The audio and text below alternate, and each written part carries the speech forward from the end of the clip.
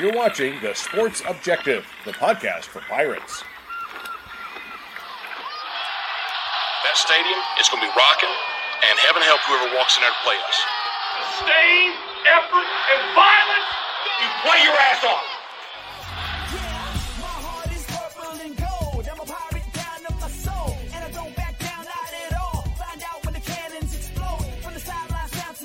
You're watching the Pirate Preview on The Sports Objective.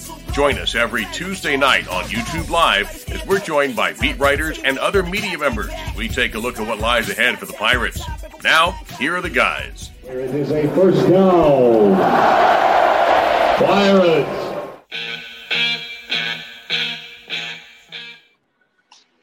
Welcome into the Pirate Preview. We appreciate everyone tuning in to the Sports Objective tonight via YouTube, also Facebook Live, or if you're listening to archive, pretty much anywhere podcasts are found, you can find us. Pirates headed out to Provo, Utah on Friday night for matchup with the BYU Cougars, third matchup in program history with BYU. And later on tonight, we're going to talk to John Fisher, who's an equipment truck driver, as the Pirate equipment truck is currently en route to Provo. But right now, very excited to be joined by former BYU quarterback and current color analyst alongside Greg Rubel. That is Riley Nelson. Really appreciate your time this evening. Good to be with you this evening, fellas. Well, Riley, as you take a look at this matchup, obviously BYU has had a rough go up the last few weeks, but this is a very capable football team, as we know, ranked as high as, at least 12th or something this season. But just tell us about the last few weeks and what has been going on for the Cougars. Yeah, it all started against Utah State. Jaron Hall sprains his AC, goes into Notre Dame not having practiced. He threw a little bit of pat and go and routes on air on Thursday, but it was only about 20 balls. Comes out, first play of the Notre Dame game, throws a pick on a ball that's like 10 yards underthrown, and it kind of set the whole tone for the game. And then the defensive woes started to emerge in that game, in that everybody in the entire stadium know that they were going to their All-American tight end, Michael Mayer, right? And BYU still couldn't stop him. He went for 13 catches, 160 yards, and 2 TDs, right? Like, it was just frustrating. But BYU fans, myself included, we kind of justified that. Like, Notre Dame's got 4- and 5-star dudes, and it was a neutral site, but it was Notre Dame controlled the tickets, so it was basically an away game. We only lost by 8. All right, we can kind of stomach it. And then you come out, so that game you lose and you think you lost it because they're just better than you. Then you come out against Arkansas, who you knew was going to be a stiff challenge, but you felt like you matched up with, and you just can't keep pace in a track meet, and largely due to your own mistakes, right? Like, Arkansas wasn't doing much to defeat you. You just couldn't, you couldn't play clean ball. You weren't pitching and catching, and was not good, was terrible on third downs, and the defensive woes got worse. And then you think you got a get-right game, but you're traveling across the country to Virginia against a Liberty squad that was 5-1. Looks like we lost Riley. Riley, you cut out on us there, audio and video. See if we can get Riley back. Yeah, Riley signed out, and he'll sign back in shortly. But as he was kind of leading into, Kyle, the cross-country trip to Lynchburg, obviously Liberty made that trip out to Provo in the last year or two. And, Hugh Freeze and the Flames, they really lit BYU up. BYU jumped out to a 14-3 lead. But then from the beginning of the second quarter on, it was all Flames as Liberty outscored BYU 38-0. Yeah, Liberty's got a good offense. Hugh Freeze is an offensive genius, and Liberty's a good football team. They're 6-1 now on the season for a reason. One thing I noticed there from Riley is he talked about the losses. You look at the quality of the opponents they lost to. Notre Dame is Notre Dame. They struggled early. They've been playing better football as of late. Arkansas is a quality SEC program with a good offense. And Liberty, despite, the lack of name recognition, has been a very good football program in recent years, and they're 6-1 on the year. So BYU has still got a good football team. They've given up some points the last 2 weeks to Arkansas and to Liberty, but those are two very good offenses. So I do think maybe the demise of BYU has been a little exaggerated, but he knows better than I. But I still think they're a heck of a football team and going to be a tall task Friday night in Provo. Yeah, one of the things not having seen, but just a few series here and there of BYU this season. One of the numbers that really jumped out to me, especially during this current 3-game losing streak, they're giving up in those 3 losses to Notre Dame, Arkansas, and Liberty. They're giving up between 270 and 275 yards rushing per game. For the season, it's 203. But that was I was like, I hope that continues. You see Keith Mitchell and Marlon Gunn, have a big evening Friday. They're a big defense. They always have a big defense. Their defensive line's big. Linebackers are big. So if the line can block, Keaton's speed could be interesting against those guys if they have trouble stopping the run. Yeah, Kyle, I think sorry about that, fellas, by the way. I'm on my phone, and when I got an incoming call, it kicked me out. But, Kyle, you do I am highlighting the loss, and that's kind of what everybody's focused on out here in Provo and BYU land because, thought you had a legitimate shot against both Notre Dame and Arkansas, and then you thought you should definitely beat Liberty. And to me, the ways – and then the other thing that has happened a little bit is – your wins don't look that good. South Florida's struggling. Baylor's a 500 ball club, and Utah State and Wyoming are kind of middle of the pack to bottom half of the Mountain West. So you don't know. A lot of people are out here like, well, we thought we knew who this team was, but obviously we don't. And I mean, everybody looks after all of the BYU fans out here after kind of doing the same thing with Liberty. You say, and you are right, by the way, Hugh Freeze. I said this in the pregame. I'm like, Hugh Freeze is one of only 3 coaches to beat Nick Saban twice in Tuscaloosa. Right. That's no small accomplishment, right? And those dudes were coached up. But we see the same thing, or at least I do, see the same thing in East Carolina. You throw the ball around the yard. They got backs, small, quick backs that give defense. You guys mentioned how big the front is, but they're not the most athletic dudes. I think that's one of the things is from last year to this is – while the size on the defensive front has stayed the same, the athleticism maybe has dropped off a bit. And then the thing that's been so discouraging is, yeah, we got big dudes on the offensive and defensive side of the ball, but defensively, we are like last in the country in tackles for loss and sacks. Opponents are averaging 5 yards a carry on the season, and then offensively, BYU's managing a meager 3.2 yards a tote. When we were supposedly had 2 kind of went out in a conference, but 2 kind of all conference caliber guys that maybe the NFL was taking a look at. So BYU's got a lot of questions to answer for themselves. And I mentioned that they were hoping Liberty would be that get right game. I think people are hoping East Carolina is going to be a get right game, but they're a 5-2 squad that's got a lot to play with. And the other thing is, you guys know, being big, longtime football guys, is winning's a habit, but losing's a habit too. And a lot of what you saw against Liberty, as you mentioned, Bubba, the 38-0 run that Liberty ended the game on, there was a lot of things that came out there that made you question if, the losing tendencies were truly becoming a habit, and can this BYU team kick themselves out of it? What is BYU's? I don't know if you're going to know this off the top of your head, but what is BYU's record in recent history coming on the East Coast? Because I know you guys played at ECU several years ago. It's one of your worst teams that I can ever remember you guys having, and the Pirates got the better of the Cougars. And then, you also Liberty. Have you guys had – I mean, I know obviously you won at South Florida, but, anybody can do that.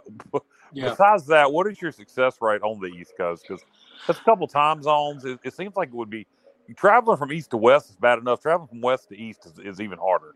So Florida and so it's bad. Now, it's been buoyed up the last couple of years. They went out and played UMass. They played UConn as well. So they were able to kind of get some of the lower tier programs on the East Coast and catch them. But you mentioned Florida. Yeah, they beat up on a bad South Florida team. Prior to that, Zach Wilson's senior year, his bowl game, they played in the Boca Raton Bowl against Central Florida, who had lost Dylan Gabriel, right? It was a team that was really beat up, and Heupel took the Tennessee job. So, not a great – and they beat up on Central Florida, but that was their first win in Florida in program history. They were 0-8 going in, including myself. I went down and took a beating at the hands of the Seminoles back in 2010. I'll never forget that game. No, anytime BYU has to cross two time zones, it does not spell good fortune for them. And you'd hope, they thought they were going to kind of have a little bit of that with Arkansas coming up to Provo, but they weren't able to slow them down in the least. I know but that was a bright, sunny, nice, warm game. You hope that the cold temps, it's going to be around 40 for most of the game with East Carolina. Hopefully that plays a little bit mentally. Maybe, out here when it gets cold in the fall nights, the ball gets a little dewy and a little slick. Maybe that slows down an East Carolina passing attack that's averaging over 300 yards a game. Maybe can slow down a little bit of the rushing attack. But those are all things. That's just wishing and hoping and luck. The reality is this BYU team, and Coach Sitake said it in the post-game interview after Liberty, is like it's looking for guys that want to play football, guys that are going to fight for 60 minutes, and guys that are going to go out and play the game the way it's supposed to be played, and it's supposed to be played violently, physically, and with great effort. Do you feel like this is a have-to game where you guys have to have this game to have any kind of semblance of a successful season and make a bowl game? Totally. Yeah. So you look at the remaining schedule. Sorry to cut you off a little bit there, but this is a have-to game, and here's why. BYU, terrible track record at Boise. You thought Boise was going to be tough the way they started the season, but then they switched offensive coordinators, and have won. They're not looking like the Boise of old, but they're looking like they're a Boise team that's 5-2, and you have to play them at home, and they are going to be in the middle of a hunt to win the Mountain West or to be in the Mountain West Conference Championship game. So at the beginning of the season, you thought that was going to be a win. It's no longer looking that way. You've got FCS Utah Tech coming up, so there's your fifth win. And then you thought you had Stanford, right, a struggling one-win Stanford team, until the week after you lose to Notre Dame, they turn around and beat them. So now all of a sudden, and they beat Notre Dame in South Bend. So now all of a sudden you're like, wait, Boise and Stanford aren't wins. We thought they were the first month of the season, but they're not. Okay, we'll pick up Utah Tech, but that's only 5. We have to beat ECU. BYU has to beat ECU if they even want to get to 6-6, which is the bare minimum for bowl eligibility. Yeah, I see what you're saying, but I will caution all the fan base, and people were saying the same thing here. We were a 3-3 football. What were we? 3-2. We were 3-3 football team. That's right. 5-3 now. We had lost to Tulane, lost to Navy, and people were the bowl. How are we going to get to a bowl game? Look at the remaining schedule. And then we beat Memphis and UCF back-to-back weeks. So you play better than I. You play quarterback at BYU. The switch can flip and the season can change in a moment's notice. This game scares the crap out of me personally. I hate this game. I hate traveling to Provo, Utah on a Friday. I hate that it's 40-degree weather. It's a short week. I hate everything about this game. If COVID was still a thing, I would. If I was the head coach, I'd be making up COVID excuses left and right. I hate this game. And for good reason. I mean, here's another thing too. BYU is the last kind of Halloween on, right? And this is the Halloween weekend game.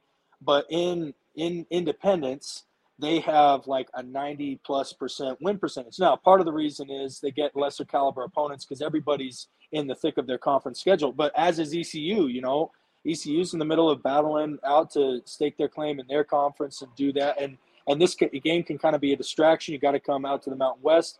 I'd venture to say 60, maybe 70% of the roster, maybe even 80% of the roster. This is going to be their first time out at altitude. The stadium's at 4,000 plus feet. And, playing in 40-degree weather. And while, I don't expect a great turnout, it's been 60,000 plus so far this season.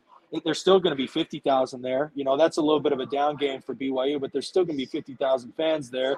And if BYU gives them anything to cheer about, they do a pretty good job of juicing the place up. And so, the Pirates better come in here, ready. But as I look at it just schematically and as I've watched film on ECU, a lot of what they do BYU has not been able to find a consistent answer for. So while there's a lot of those maybe circumstantial elements of the game that are in BYU's favor, once the game kicks off between the sidelines, I think this is a major gut check for BYU. No question about it, Riley. As far as one of the things that I know, one of the other co-hosts, Matt Semenza, he'll be joining us in a little while, but he actually talks about, like I do, you guys are a brand name, and we like the fact when we can play. In fact, we in years upcoming, we have Boise for a home and home, and I know that you guys are going to the Big 12, but do you guys like playing? I know you like to come on the East Coast, but a team like in East Carolina, would you guys keep us on the schedule? I know you're not the athletic director, but is that like, as far as the fan base, do they like a game like in East Carolina? Yeah, I mean, I don't know. What town is East Carolina in? It's in Greenville, North Carolina. Yeah, you're in Greenville, North Carolina. All right, so Myrtle Beach, South Carolina. But so I'm talking Coastal Carolina, the Zach Wilson year, right? You go out there, and the reception that BYU got, the number of fans that they were able to get there. BYU does like these games. Now, there's less opportunities to fit them in, but they love them because BYU has a true national fan base. Most of it has to do with its affiliation with the church, right? The church members show up and support the athletics. But yeah, I mean, ECU is one of those teams that it's a team, as you look at filling out a Big 12 schedule, it's a team that you should beat, but also East Carolina they play good ball out there, right? And has some very good alum, Chris Johnson prime among them, right? And he always has young and upcoming coaches. It reminds me a lot of kind of Utah State here in our own backyard, but it's a little bit more of an exotic opponent that gives you a little bit of different look with a little bit different athlete that's on the field. So I think these now, whether specifically East Carolina, I don't know. That would depend on the relationship between the ADs and how scheduled things. But programs like East Carolina, to me, I think definitely have a place on BYU's schedule as they enter the Big 12. You mentioned, we talked earlier about playing East Coast teams, and you mentioned playing Arkansas and all that. And you used the term exotic opponent. How do you guys, you guys got a bunch of big boys. You always have a lot of Samoan guys on the defensive side of the ball. How do you guys think that the Southern speed, do you see that as a real thing? Do you see Southern teams being faster than teams from other part of the country or cities? Yeah. Oh yeah. We struggle with it big time. I mean, you could see that. I mean, I'm forgetting his name. Sherrod, anyway, the dude for Liberty, 17 carries, 180 yards. Like, he had a great day on us. We just struggle. You mentioned the size. It's the size versus speed, right? So the cream of the crop, right? The Clemsons, the Ohio States, the Georgias, the Alabamas, all those dudes, they get the dudes who are big and fast. From there, you kind of have to make a decision, and a lot of it has to do with the region of the country.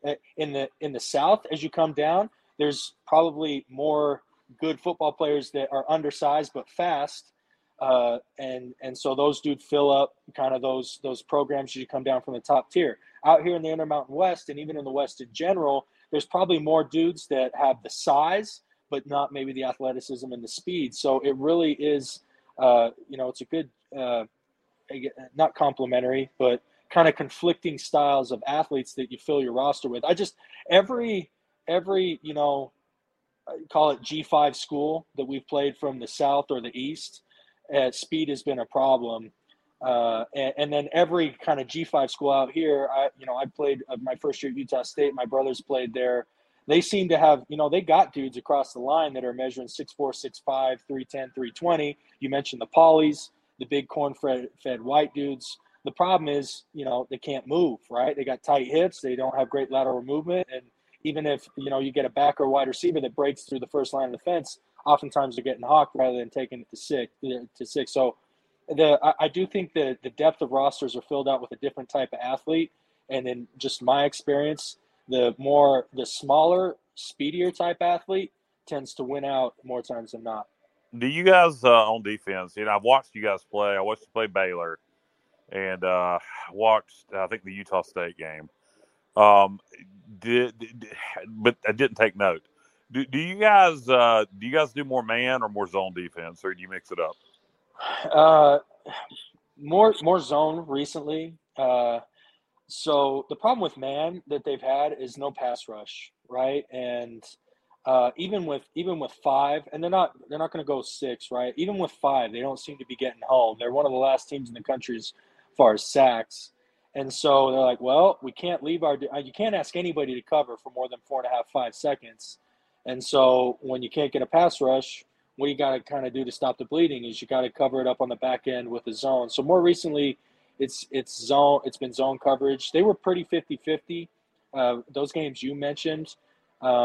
But expect more zone. Although, with how bad it looked against Liberty, maybe they'd come out and completely change it. I will say this though, philosophically and defensively, BYU just hangs their hat on the fact that the majority of college football programs cannot execute deep enough into a game, long enough, put together enough, 8, 10, 12 play drives to score enough to beat us. They maybe have 2, maybe 3 drives where they can put together a double-digit play drive that ends in the touchdown, right? Well, that hasn't proven to be the case, as Liberty had 5 touchdowns of double digits or more. Every one of Notre Dame's touchdown drives, every one of their 4 touchdown drives was a double-digit drive that chewed up clock. So their theory has been broken in recent weeks that teams actually have been able to execute against them for long enough.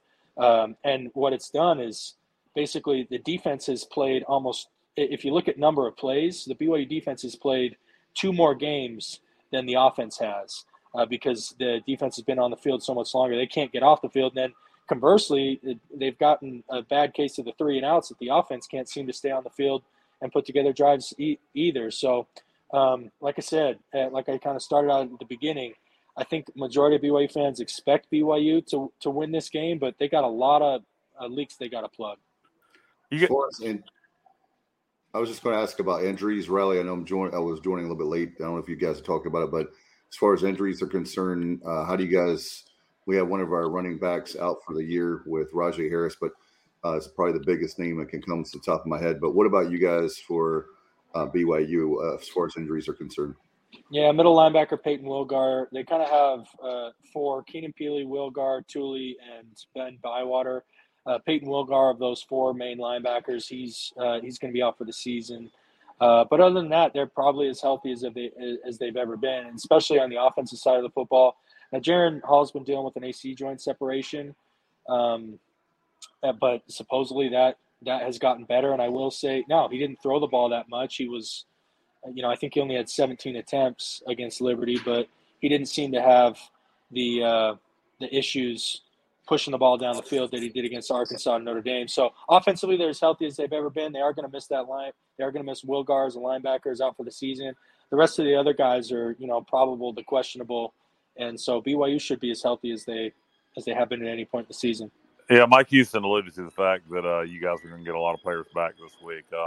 Your running back got banged up against Liberty, so he's going to be good to go. As far as I know, yeah, they didn't. He was probable in the presser last week, and BYU's normally pretty straightforward about who's playing and who's not. So yeah, between Chris Brooks and Miles Davis, both of whom have had a 100-yard game, but it just hasn't been there consistently enough. Hopefully, one of those 2 can kind of break out and provide some kind of stability for this offense to be able to build upon and possess the football and put some drives together and ultimately more points up on the board than the 14 they managed last Saturday. So you guys, you mentioned you guys feel this is a must-win. You guys are 3-point favorites. Does your fan base feel this is a game you're going to win, or do you feel like they feel like it's a game they hope to win? So they're shell shocked. I think they still feel like they're going to win it, but everybody thought that against Liberty as well. And obviously you look what happened there. I mean, it wasn't even 38-14. That wasn't even close. That wasn't even like, a couple plays go, ball bounces a different way. That was like you went and got beat up by a team that your fan base was sure you were going to beat. And so everybody kind of is questioning that. Although I will say, if you were to take a poll, I'd say the majority feel this is a game BYU should win. Gotcha. And I know with what about special teams? How are you guys? Can't kick a field. Yeah, they can't. They haven't attempted a field goal in 4 games. That's because in the 2 games prior, they were 0 for 4 on field goals and 2 for 6 on extra points. Hey, so we got something in common. Yeah, I was going to say that. I was getting ready to tell you, Raleigh. I thought you guys were having an advantage. I didn't know that about you guys. I missed that memo. But man, this has been the worst. I will tell you guys. Hey, look, Saturday night was we only missed 1 field goal. I know. I'm talking about I'm not talking about the previous game. The season as a whole until Saturday night. There was at least 6 extra points missed. 6 extra points, and I don't know how many field goals. We hadn't attempted a lot of field goals. BYU's looking for baby steps. They made both their extra points against Liberty, and so and that was the first game. That was the first time they'd missed all their extra points prior. So they were going for 2 against Arkansas and the second half against Notre Dame. I'm calling it now. It's going to come down to somebody making a field goal to win the game. And hopefully it's not BYU. Like I said, they put the kicker away. They literally have not attempted a field goal in 4 games, and everybody was like, wow. There was sarcastic cheers from the BYU fans that were at Liberty. You can't do that when they made the extra points. Yeah, you can't completely abandon the kicking game. That's not realistic. I'm telling you, when BYU's trying to find answers, it's more than just defensively and a little bit offensively. It's in all 3 phases. Which again, guys, I'm not the most optimistic. That's what I was going to ask you about the very thing. This is the worst. If you want to use this, Raleigh, this is the worst we've had since 1998. And then Bubba's a stats guy. That's the teams you're referring to. Special teams, yeah. The worst kicking we've had since 1998. And if you go back before that, Bubba mentioned 92. We only made 2 field goals that season. So wow. I didn't know that. I don't remember that being as bad. But those are the 2. Usually our special teams are decent or very good, but this year has been tough. Last week we finally, maybe we're turning a curve, but it's been people are cheering really loud when we make extra points now. So, yeah, I mean, the other aspects, the return game is just okay. And then the coverage units are fine. BYU does have a punter that can kick the crap out of the ball, but nobody wants to cheer for a good punter because that means your offense ain't doing very good. So, hey, fellas, I hate to do this to you. I know we had some technical difficulties at the beginning, but if you got a last question we can wrap up on, I got a pregnant wife with 3 young kids, and I'm getting a lot of texts. So if I can go give her reinforcements, that'd be good. I totally understand that. Thank you so much for your time. And certainly I wish that we could make the trip. Provo, what I've seen on television is very beautiful. And I know there are a lot of fans that went out there. I know. Hey, I got an odd question for you before you go. All right. Yeah. Last one. All right. What's the deal? I seen this on TikTok. Is it a real thing? Do you guys put creamer in soda? Is that a thing? So here's all the background, right? The predominant religion, the Mormon religion, which is, that's BYU, right? They're associated with the Church of Jesus Christ of Latter-day Saints, has a no coffee, no tea rule. And so people still need their caffeine somehow. So they go to sodas. And just like when you go to Starbucks, basically what hipsters have done to coffee, Mormons have done to soda. So yeah, I mean creamer, half and half. Wow. Milk, they call them dirty sodas out here, where you take the plain sugary soda is not good enough. You add all sorts of different stuff in there to spice it up, I guess. I for one don't sleep good when I pump myself full of caffeine, and being a former athlete, soda was a no anyway, so I don't participate in it, but it is a very real thing. They have these little drive-through shops. They almost look like snow cone, places that you see throughout the summer, and they just dispense sodas all day, and they put all the syrups, the creams, all that junk in there. Well, it's kind of almost old school brought back, kind of almost like an old soda fountain and a soda jerk, where they would make unique drinks, but kind of a new spin on it. So next time y'all are out here, you have to treat yourself to one. Good to be with you, fellas. Thanks again. All right. Have a good night. Appreciate you, buddy. Bye-bye. All right, Riley Nelson there. And I actually thank you, Kyle, because I had not heard about that. I knew about the no coffee or tea, so I knew about that. I did not know about the that's cool. I learned something today. I finally learned something today. All right, it's when I wake up in the morning, I don't want no coffee and tea. Finish the line now, Dave. Come on. I can't think of it off the top of my head. George Thurgood, baby. Yeah. One bourbon, one scotch, one beer. Yeah, there you go. There you go. No, it's a drink alone. That's a drink alone with nobody else. Yeah. Anyway. All right. So we're talking. Now we can talk trucker songs. Yeah, absolutely. On the Road Again. That's one of my favorite songs, Willie Nelson. So I know it's more about concerts and living that, but On the Road Again, when I'm driving, there's certain driving songs that I love, and absolutely. John Fisher, what is your favorite trucker song as a trucker? Do we have John? He's East Carolina football equipment truck driver, and of course Justin Butts. There's John. Hey, John. How's it going, fellas? John, all right, we'll start it off. What's your favorite trucker song? Oof. Honestly, I don't know if I have one. No, how can you be a trucker and not have a favorite trucker song? EC Victory. Yeah, exactly. That's a pirate fight song. There we go. And the favorite TV show has got to be BJ and the Bear. Oh, man, I love trucker songs. Are you kidding me? Breaker 1-9. Roll on 18-wheeler, Alabama. Oh, yeah, Alabama. Driving My Life Away, Eddie Rabbit. Little Rinso Vine, Teddy Bear. Yeah. Hey, well, first of all, John, we appreciate you coming on tonight. And appreciate Justin Butts for setting this up. We know you guys are obviously still several hundred miles away from Provo and currently traveling through the state of Nebraska, right? Yes, sir. We are actually stopping trying to get fuel now before we get into no man's land where we're not going to find any. And then we will be on the way to roll out the last, I believe it's 850 or so miles. Yeah. Yeah, Wes has a great one, by the way. I'm a huge Smokey and the Bandit fan. I think so is Kyle. Eastbound and down. Eastbound and down, baby. But only he's westbound and down. John, when you got this assignment, when you saw the schedule, and you found out you were going to be driving from Greenville to Provo, I'm sure you've made long trips before. But where does this rank in the longest trips you've made, whether driving the equipment truck or just driving in general?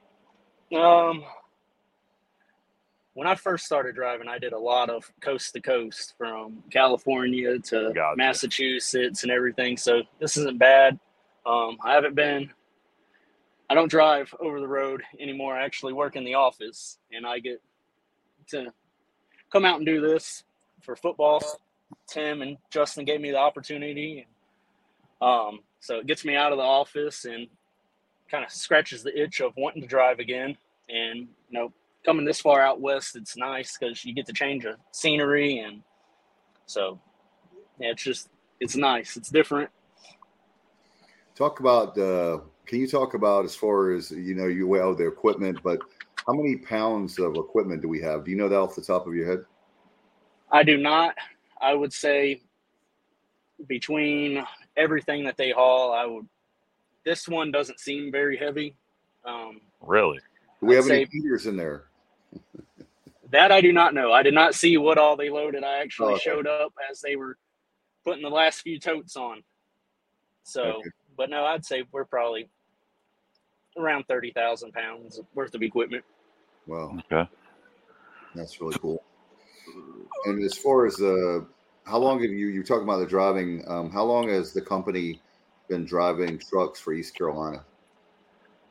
In total, I am not sure. I believe they've been doing it for the last 6 years that I know of. Okay.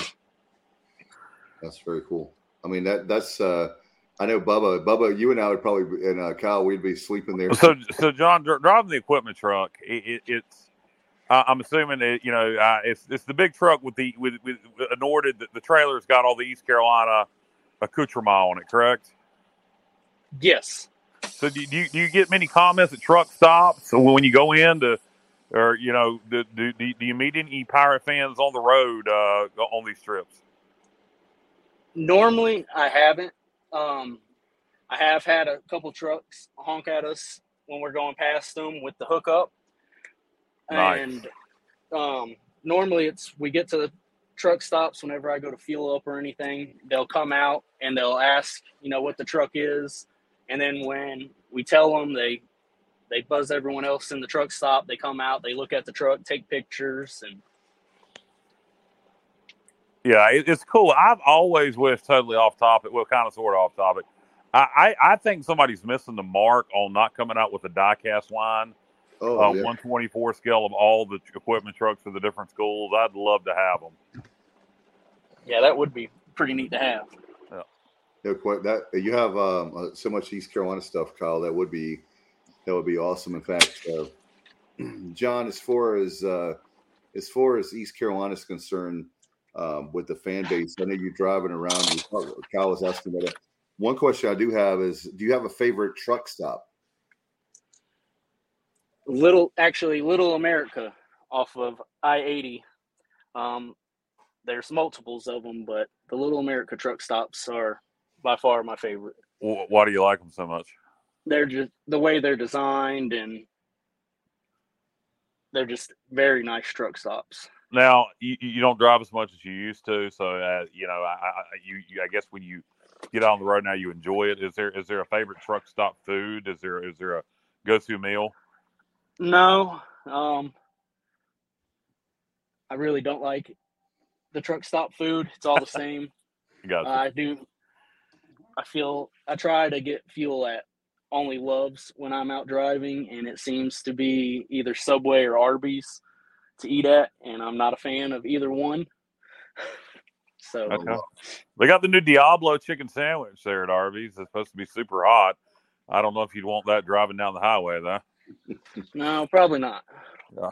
What's that truck stop that's in South Carolina they have now, the really big one? Oh, you're talking about Bucky. Bucky's isn't a truck stop. It's a big-ass gas station. Okay, gas station. Okay. I was thinking it was a truck stop, but there is a difference. Yes. I didn't realize it. So yes.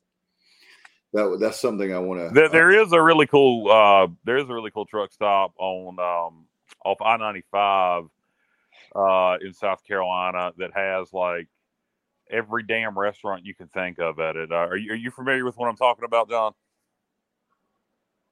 No, I know we have the one in Kinley, North Carolina, that's actually right by us that has six or seven different restaurants inside of it. I did not realize there was one in Kinley. Now I'm going to have to go to Kinley just for that. Yep. Okay. Yeah, that's all right. Another question. We're just going to ask truck questions because it fast. I romanticize it. Smokey and the Bandit. Told you I love trucker songs. CB radios. Do you still use CB? I have one in here, but over the last few years that I drove, they kind of died out. Yeah, so the cell phones. Yeah. Yep, they are pretty much just in here for show nowadays. Oh man, what about as far as you listen to like satellite radio? I know a lot of the truck stops you go to with I have Sirius XM. Do you guys listen to that, being that you're going coast to coast? Yes, I have Sirius XM on my phone because I listen to it, wherever I'm at. So what's your go-to? Do you like talk radio or music when you're driving? It varies. Depends on how long I'm driving. I'll listen to music or I'll listen to talk radio. Okay. So since you don't have a favorite trucker song, what kind of music do you drive to? I honestly bounce around to pretty much everything. Okay. I just keep scrolling through stations. I got you. And by the way, if our fans, Pirate Nation, you have a question for John driving the equipment truck, and you guys are in Nebraska, if you have any questions right now, you can put it on YouTube or Facebook. I was going to say FaceTime. But John, seriously, with how much leave time do you guys have to? Is there a certain deadline that you have to have all the equipment there by? Like, is it yes, day or how does that work? So we have to be at the hotel Thursday morning to unload the stuff that stays at the hotel, and then we have to be over to the stadium and stage before the team arrives. So when they get off the plane, the equipment team gets on their bus and they come straight to the stadium to unload the trailer and to set up all the coach equipment, the field, everything. Have y'all ever not made it on time? Have y'all ever got there? Well, not on time in terms of by game time, but have you ever got there late? Has something ever held you up where you were pushing it to get there and get set up before the team got there? Not that I'm aware of. We are very good at what we do and making our deadlines. And like this trip here, we have 2 trucks staged. So if anything was to happen, we would have another truck to us within a couple hours to get up and be on the way. And as far as when you were talking about what kind of talk about the you were talking about the stuff at the hotel. What kind of stuff is at the hotel? We can obviously imagine what would be all the football equipment, but as far as the hotel, what kind of stuff do the guys have and the ladies? Gatorades, waters, and then whatever else goes in there. They have a couple other totes, but I honestly do not know what they have inside them. Gotcha. Yeah. What about as far as when you were talking about driving? I know another thing I see a lot of are people big into like as far as TVs and stuff like that. I guess when there's 2 of you, so one guy could watch the television while the other person's driving. Yes, we don't have one in here because normally it is only one driver. Okay. And we're not going far enough, but okay. If you were out on the road or anything, yes, you'd probably have your TV, microwave, everything you would have in your house pretty much. Well, that's crazy. What is your most most interesting or what's the craziest thing that ever happened to you driving trucks? Oof.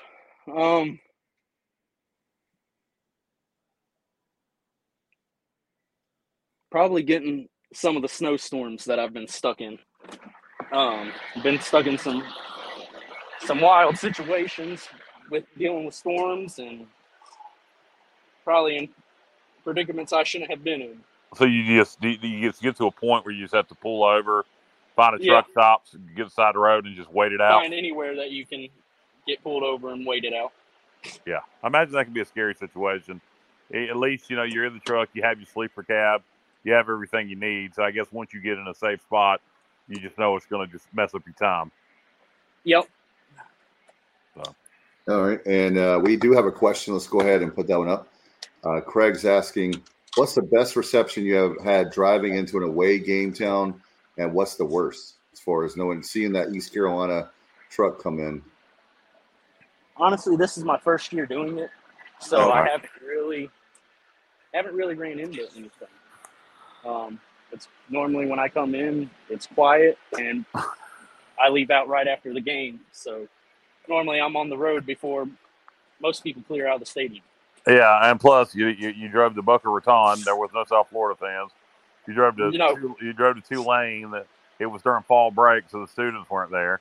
And so now this will be the first time where there'll actually be fans that give a damn when you drive into Provo. But yes, sir. That's what we're looking forward to. I don't imagine the Mormons are going to be too hostile. Not until game time anyway.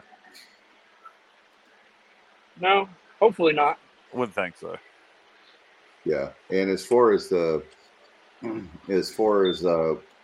BYU and with the big game, are there places that you would like to travel to? Maybe certain universities that you would like to take the equipment truck to?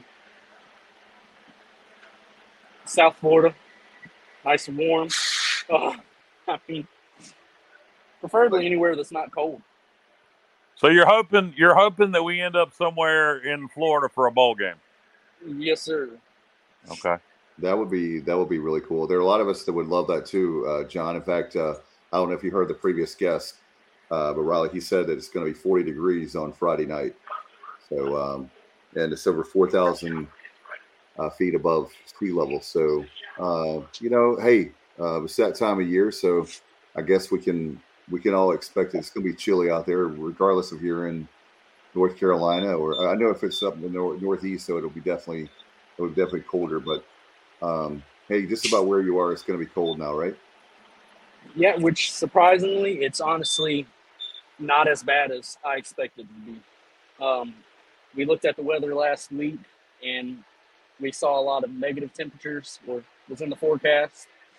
But as we got out here, I mean, I'm in Aurora, Nebraska right now, and it's 60 degrees. Wow.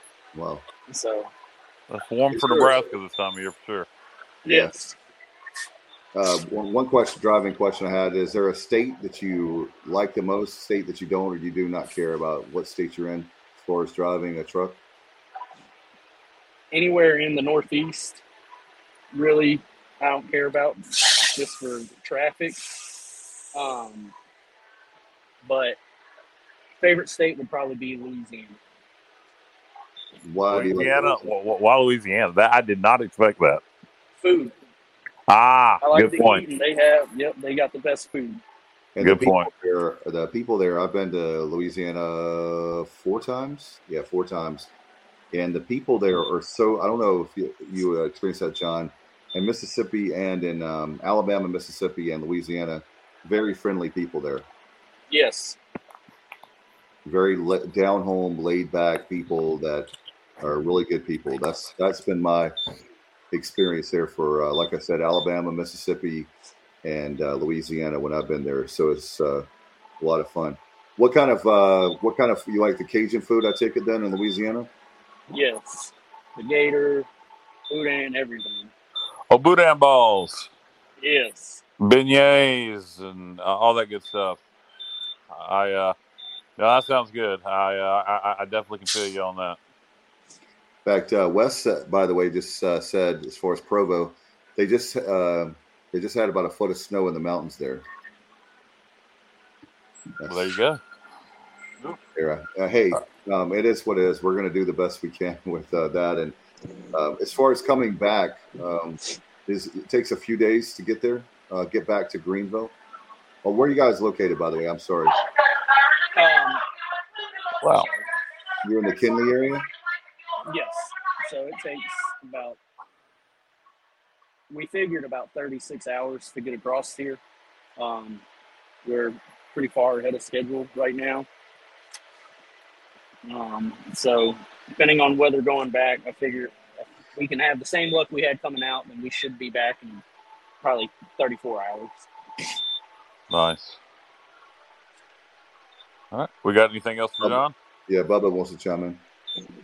Now, this may have been mentioned, John. I know you referenced the 36-hour trip. So if you would talk about some of the logistics from a shift standpoint. I know 2 drivers, 10-hour shifts. Whether it's that specifically, or some of the other things that the average person who's not a truck driver needs to think about. Sorry, you kind of broke up a little bit. Yeah, he was asking about the logistics with shift driving with 2 drivers and how does it break up and such. So when you leave out, we left out of our terminal where we stage the truck at. Go up to Greenville. Once we leave out of the yard, we have, a 14-hour clock that we're allowed to drive 11 hours in.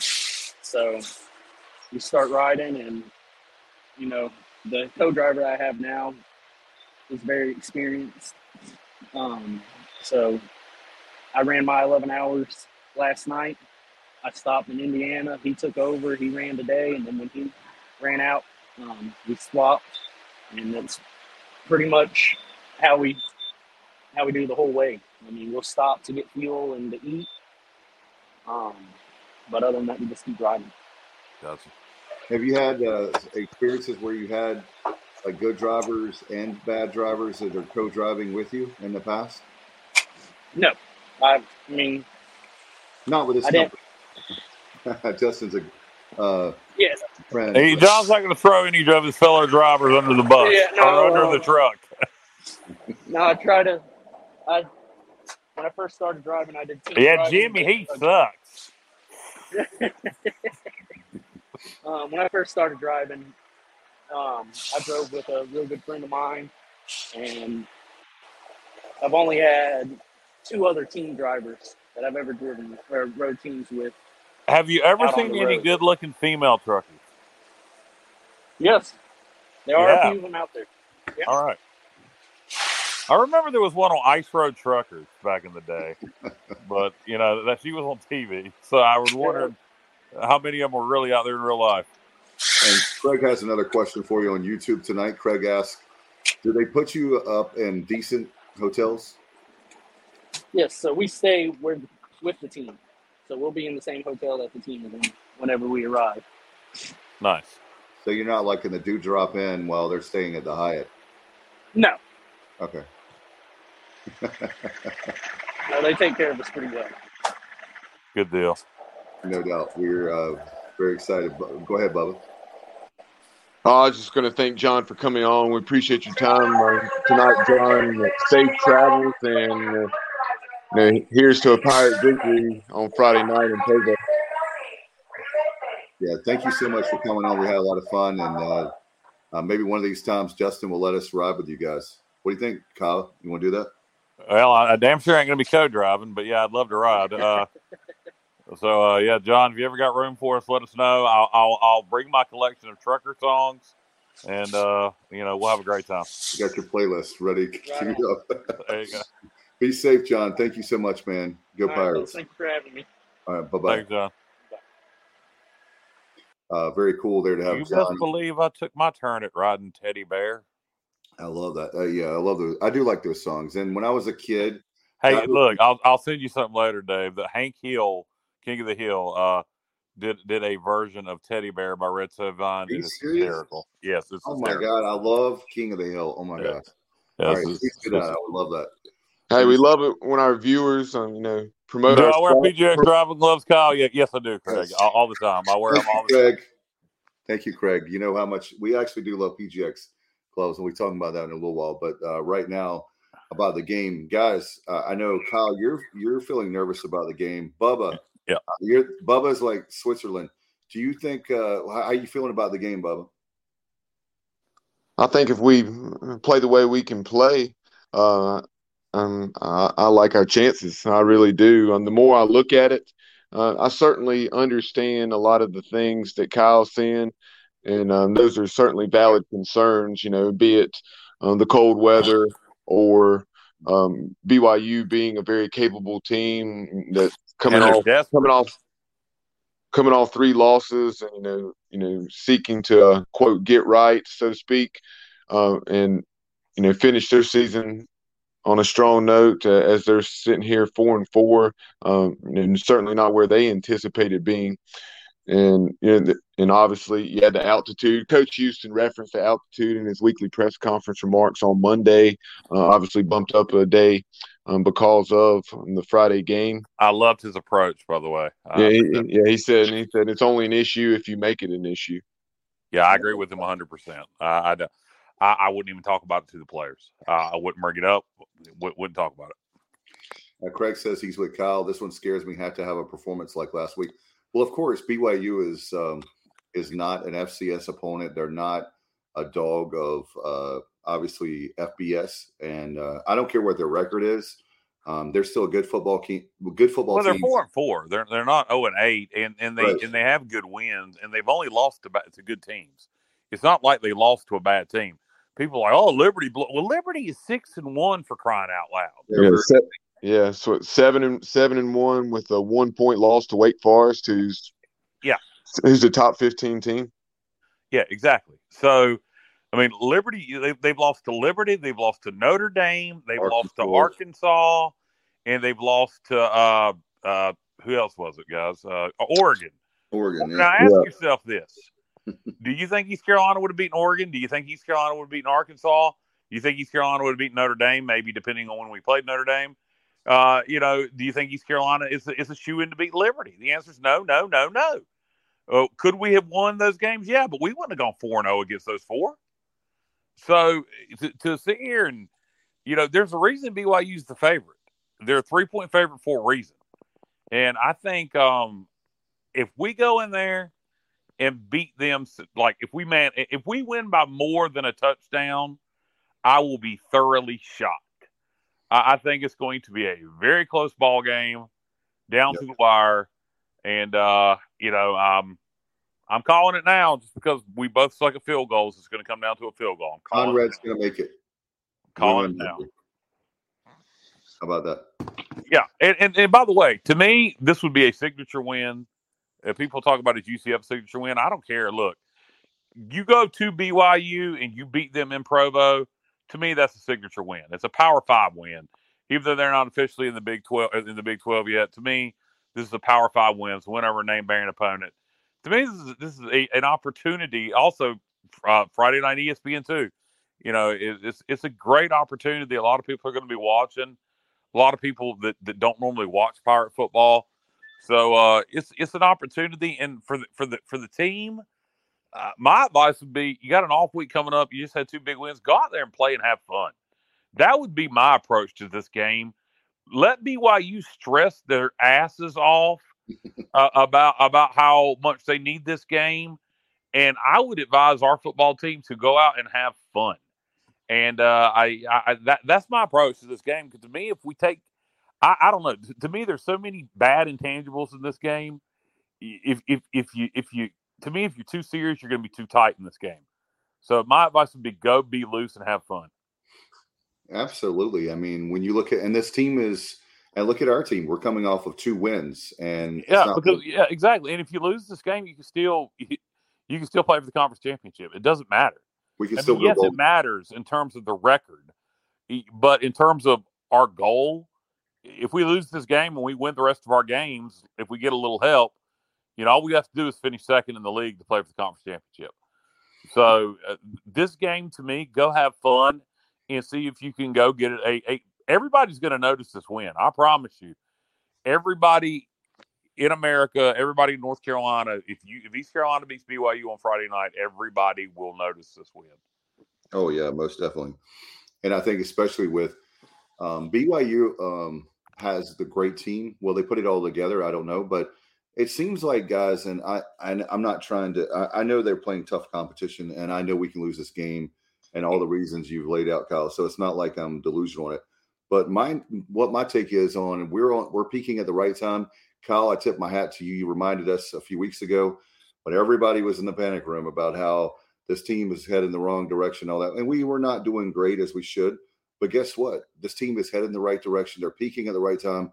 And I think if we'd play this, I said this on the playback on Sunday night, if we play the BYU team at the beginning of the year, I would be really, really nervous. It's not that we can't win the game, not that we can't lose the game, but I really feel like that we're in a much better place now than we would have been earlier in the year. No, I in terms of how we're playing now, first couple games of the year we were playing really well, but we, around game 4, 3, 4, 5, whatever, 3 through 5, we were slipping, and I think BYU, I think it's a bit unfortunate, as Mike Houston pointed out and as Riley pointed out. They're going to be as healthy as they've been since the beginning of the year this week. So in terms of that, I think we may be catching them at a bad time. They're getting a lot of players back Friday night. But in terms of the direction they're heading, it could be the right time to play them. They demoted their defensive coordinator. Kalani Sitake is going to be calling plays on defense. So that could play a role. This is a very interesting game to me. What do you guys? I was going to ask you that. Don't you think it comes down to our offense versus their defense? Because our defense, like you said, Riley said earlier in the show. Well, maybe, but also their offense at times has been really good. So if they're back healthy on offense, their defense, then how well will our defense play against them? I don't know. It's their quarterback. Is how healthy is he? They're questioning, that's the thing. He's still been banged up some. So, but their running back's supposed to be back. They're supposed to get a lot of pieces back this week. So speaking of the pieces for BYU, here in the last few hours, news broke, and this is from, I think it's KLS out in or KSL, KSL Sports on Twitter. Says BYU running back Chris Brooks, and then also wide receiver Cody Epps, who's a freshman. But oh wow, they're out. Well, that's Bob, you cut out, but it's on the screen. Yeah. So those two are out for. So bad intel from Riley saying that the running back looked like he was going to play. Yeah, I mean that right there is that's big, and especially with Bubba, you there? Our defense, that would be a concern I would have is how well will the defense play? Will they play like last week? Or are they going to be playing with the Kyle with a lot of those big plays? That's the scary part too that you worry about. All right, can you guys hear me now? We hear you now. Yeah. So they're starting running back and a key wide receiver are out. Chris Brooks, just under 500 yards on the season, 6 yards per carry, 5 touchdowns, and then you had Cody Epps, their leading receiver, 39 catches for right at 460 yards, 12 yards per reception, and 6 touchdowns. So an awful lot of production is going to be missing, per that report. So bad intel coming from somewhere, either from Riley or either from that report, one or the other. Well, yeah, that was coming from BYU sources. So we shall see, but conflicting reports. Yeah, looking at the matchup, with the way they've been getting chewed up, extensively on the ground. When we were talking to Riley Nelson, he was talking about the day that the Liberty running back, Day Hunter, or I think that was his name. But anyway, Day had 23 rushes for 213 yards. And like I said, over the last 3 games, yes, quality competition, very, very good competition against Notre Dame, Arkansas, and Liberty, but giving up between 270 and 275 on the ground. So interested to see what Keaton Mitchell and Marlon Gunn can do. And Holton, with the way, you look at Holton. Holton's had an excellent year, but the last 2 games, 56 out of 70. So he's completed 80% of his passes, 615 yards, 2 touchdowns, no interceptions. And BYU has struggled to put pressure on the opposing quarterbacks, on just 9 sacks for the Cougars. And I think about half of those came in the first 2 or 3 games of the year. So they've really, really struggled over the last several games since I think it was the Oregon game to get any heat on the quarterback. So that better change, or with the way Holton and Isaiah Winstead and obviously CJ Johnson, with the way they've been clicking, it could be a fun night. Oh yeah. What's up, Ryan Jones and Kyle, another point that you've made, the X factor this year for sure. How about we throw more? And you made a great point. Every time you get the ball, and Ryan Jones, he's one of my favorite players on the team. Every time you get the ball in his hands, good things happen. And he's another one that I hope that we can we can go to that guy, because that kid is very special, and we're very blessed to have him. And you mentioned Isaiah Winstead has been amazing. CJ Johnson, we knew he was going to have a good year. We felt like it if he could just get himself off the field, back on track, and man, he's had a wonderful year. What's the health on Jalen Johnson? Well, against UCF, Jalen played, I think it was about 15 snaps. Yeah, not a lot. I was just wondering. But I think according to reports, his lower back tightened up on him once again. Some issues there. So hopefully he'll be able to go Friday, but have not heard anything definitively. And a little as far as BYU's defense is concerned, as far as their personnel, I don't know, maybe when I had to step away for a few minutes, and maybe Riley discussed this, but they're led by their linebackers, Ben Bywater, and then also Max Tooley. Tooley has 3 picks, and then Bywater has 2 picks, and then they both have right around 60 tackles. So those are a couple of guys to keep an eye on for BYU's defense. Linebackers are strength the same, it sounds like. So it may not be the best nights to go to the tight ends, but it'd be interesting if we eat them up outside. They sounds like they zoned it up a lot because they're not getting pressure on the quarterback. It'll be interesting to see how this plays out. Yeah, and I think I think Holton, man, anything is possible, but I think Holton is going to prove a lot of the doubters wrong. Garcia. I'm looking forward to seeing Garcia, but Holton has one more year, and I think it's going to be great to see Holton play. And I think Holton does not have one more year, but no, I'm talking about that The remainder of this year. And then we'll be seeing Garcia's going to be a great quarterback. And hey, you have Stubblefield, Flynn, and what was the kid's name? I can't forget the great quarterback we got from South Carolina that committed. I know it was a verbal, it wasn't signed, but yeah, that's Raheem Jeter. Yeah, Jeter. Yeah, Jeter is great. How about Craig saying oxygen? Their altitude will be a factor. Need sustained drives on offense to give. Yeah, I don't believe in that. I just don't. I don't believe in the altitude. I mean, I've never played in it, but I'm with Coach Houston. Just don't make it an issue. Don't make it an issue. Right. I mean, it ain't Laramie. I mean, I know the altitude's high, but it ain't Laramie. I think that's about as bad as you get. I was going to ask that, Pace. Do we bring heaters and cold weather gear?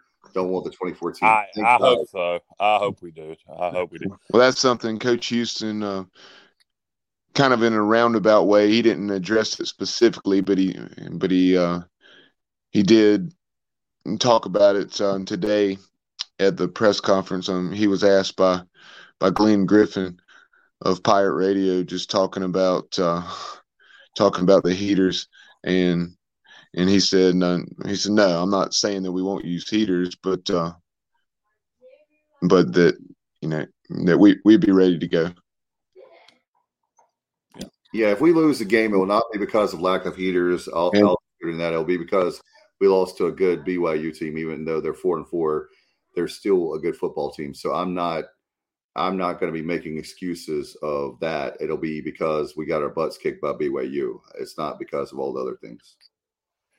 Yeah, no, I'll probably use those intangibles. I'll probably make excuses because I think they're real. I don't think it's I don't think it's made up. Those things factor into ball games. They do.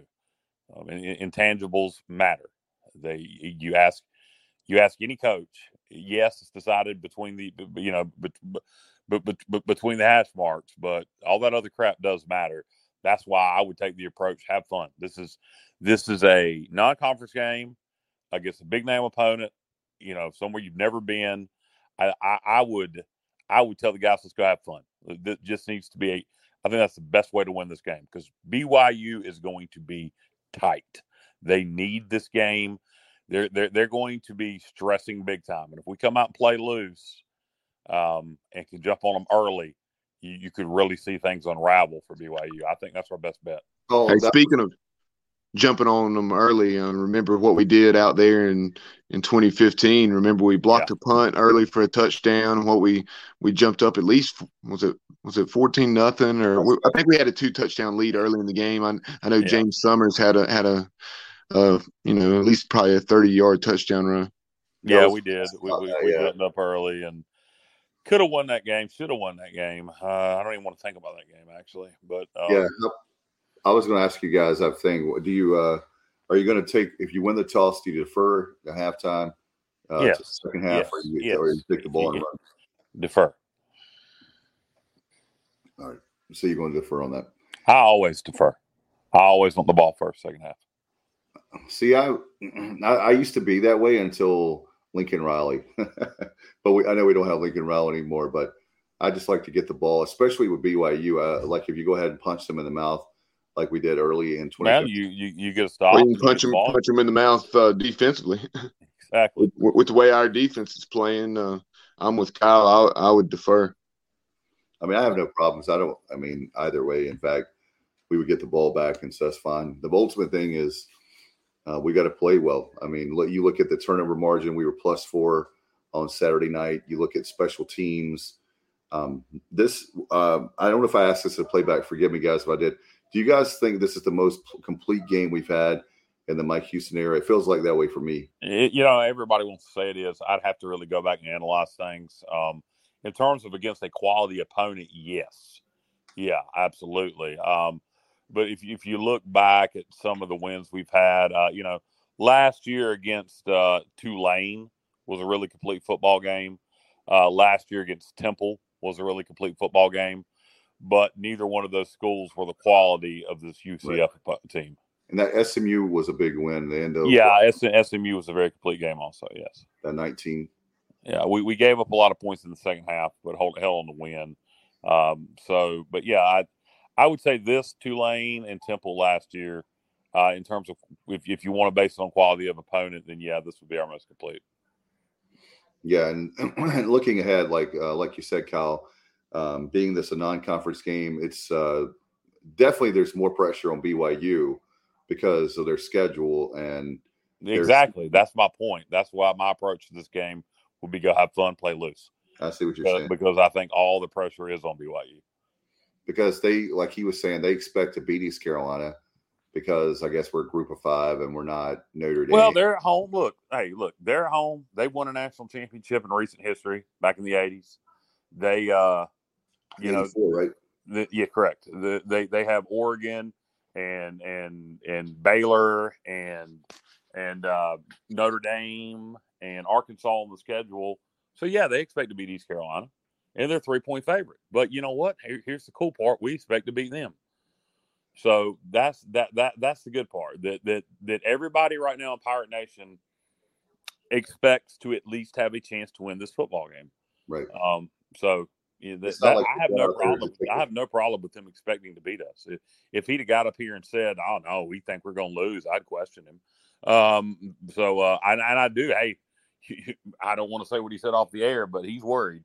But yes, they expect to win this game, and they need to win this game, and that's why I would take the approach of go have fun and see what happens. Because like I said, I think if we play loose and go out there and have some fun, we probably come away with a win.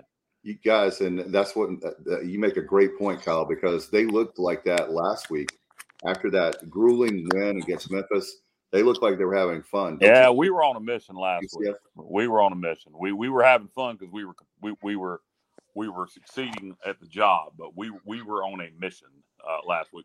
We were uber focused. You could just tell to me how focused we were. There was nothing going through anybody's mind last week except beating UCF. We were uber focused. Now you think the same thing is for this week with BYU? I hope we're focused. I think it would be. I would take a different approach, though. Right, I think I would. Yes, you always have to be focused, but to me, this game is almost no pressure.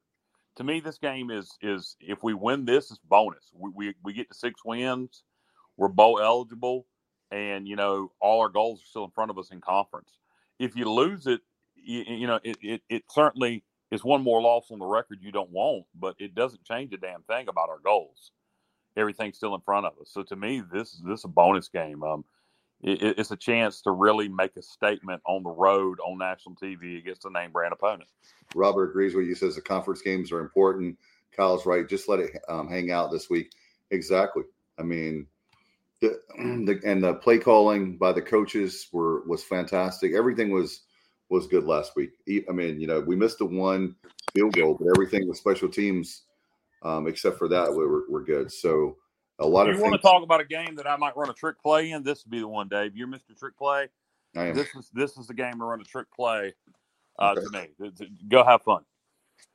All right, that sounds good to me. What about you, Bubba? You, I know that you were talking about earlier with it being that we playing great. To me, I think the team is coming together. Like I said earlier, not to ramble.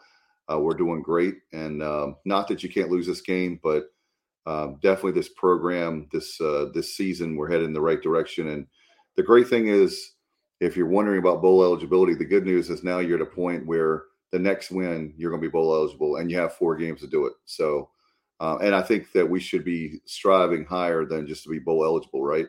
I mean, we still can win a conference championship. We can be in a conference championship. We can win 9 games potentially. Do I think we can win 11 games potentially? That's right, because of the conference and the bowl game. Yep, the conference championship and that. But I'm just saying I meant for the regular season. But correct. We can easily go 9-3. Do I think that's going to happen? May not. But hey, right now all we need to be focused on, as Coach Houston would say, is BYU. And then after that, and then having the, I think, and we have an off week. Yeah. So go out there, get the win. Come home. You got a long time to prepare for Cincinnati. And I think that, like we talked about before, not to get ahead of ourselves, but Cincinnati is beatable. Last year, I would have never told you that, but I knew that our good friend Terry Gallagher, we got to get him back on. But he and I were talking about that last year, about that the things are turning in our direction. And one of the things is we're getting older as a team, and that teams like Cincinnati that had the COVID year where they had super seniors and COVID seniors, whatever you want to call them. A lot of those teams like Cincinnati, those guys are gone. I'm not saying they don't have talent. They have talent. They just don't have the experience that a lot of the Desmond Ridder and all those guys. Cincinnati, we'll worry about that in a couple weeks. No, I know. I'm just saying. They are beatable. Interesting game between them and UCF Saturday. I'm looking forward to seeing that one. And UCF is a favorite, right? 1 point. Oh, it's only 1 point. Okay. I thought it was like 3 or 4. But they're still favored. That's 1 point. Okay, got you. All right. So, do you guys have anything before we go? I know we're. I just be interested to see what happens Friday night in Provo.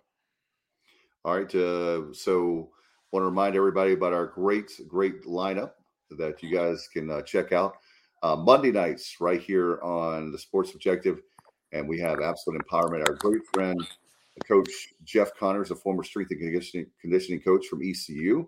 And he has a lot of great guests on Tuesday nights. Of course, is our Pirate Preview like we have right now.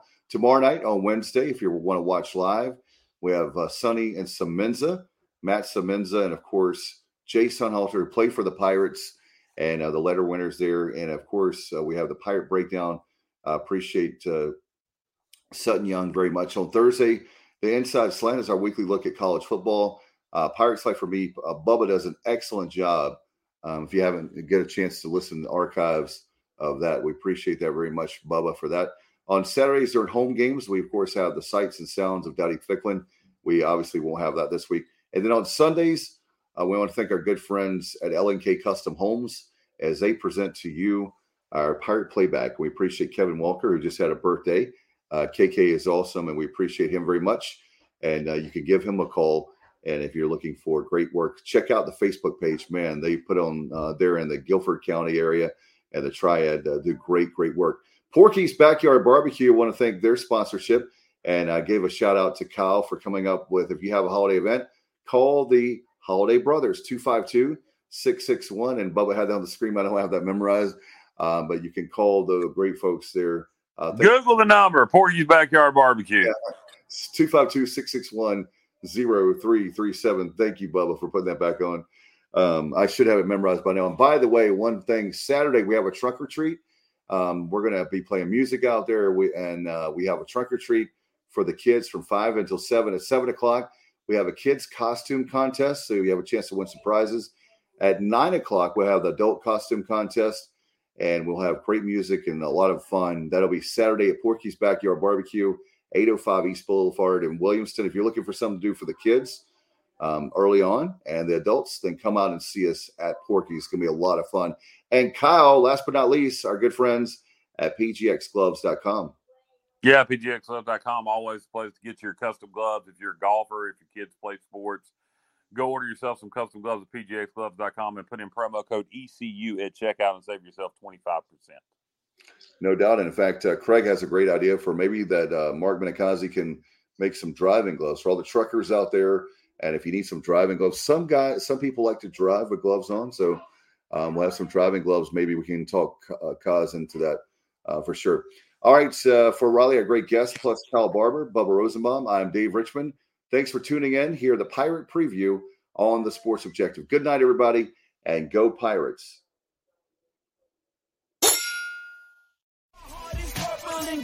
I'm a pirate down in my soul, and I don't back down, not at all. Find out when the cannons explode, from the sidelines down to the post, put it down like 90.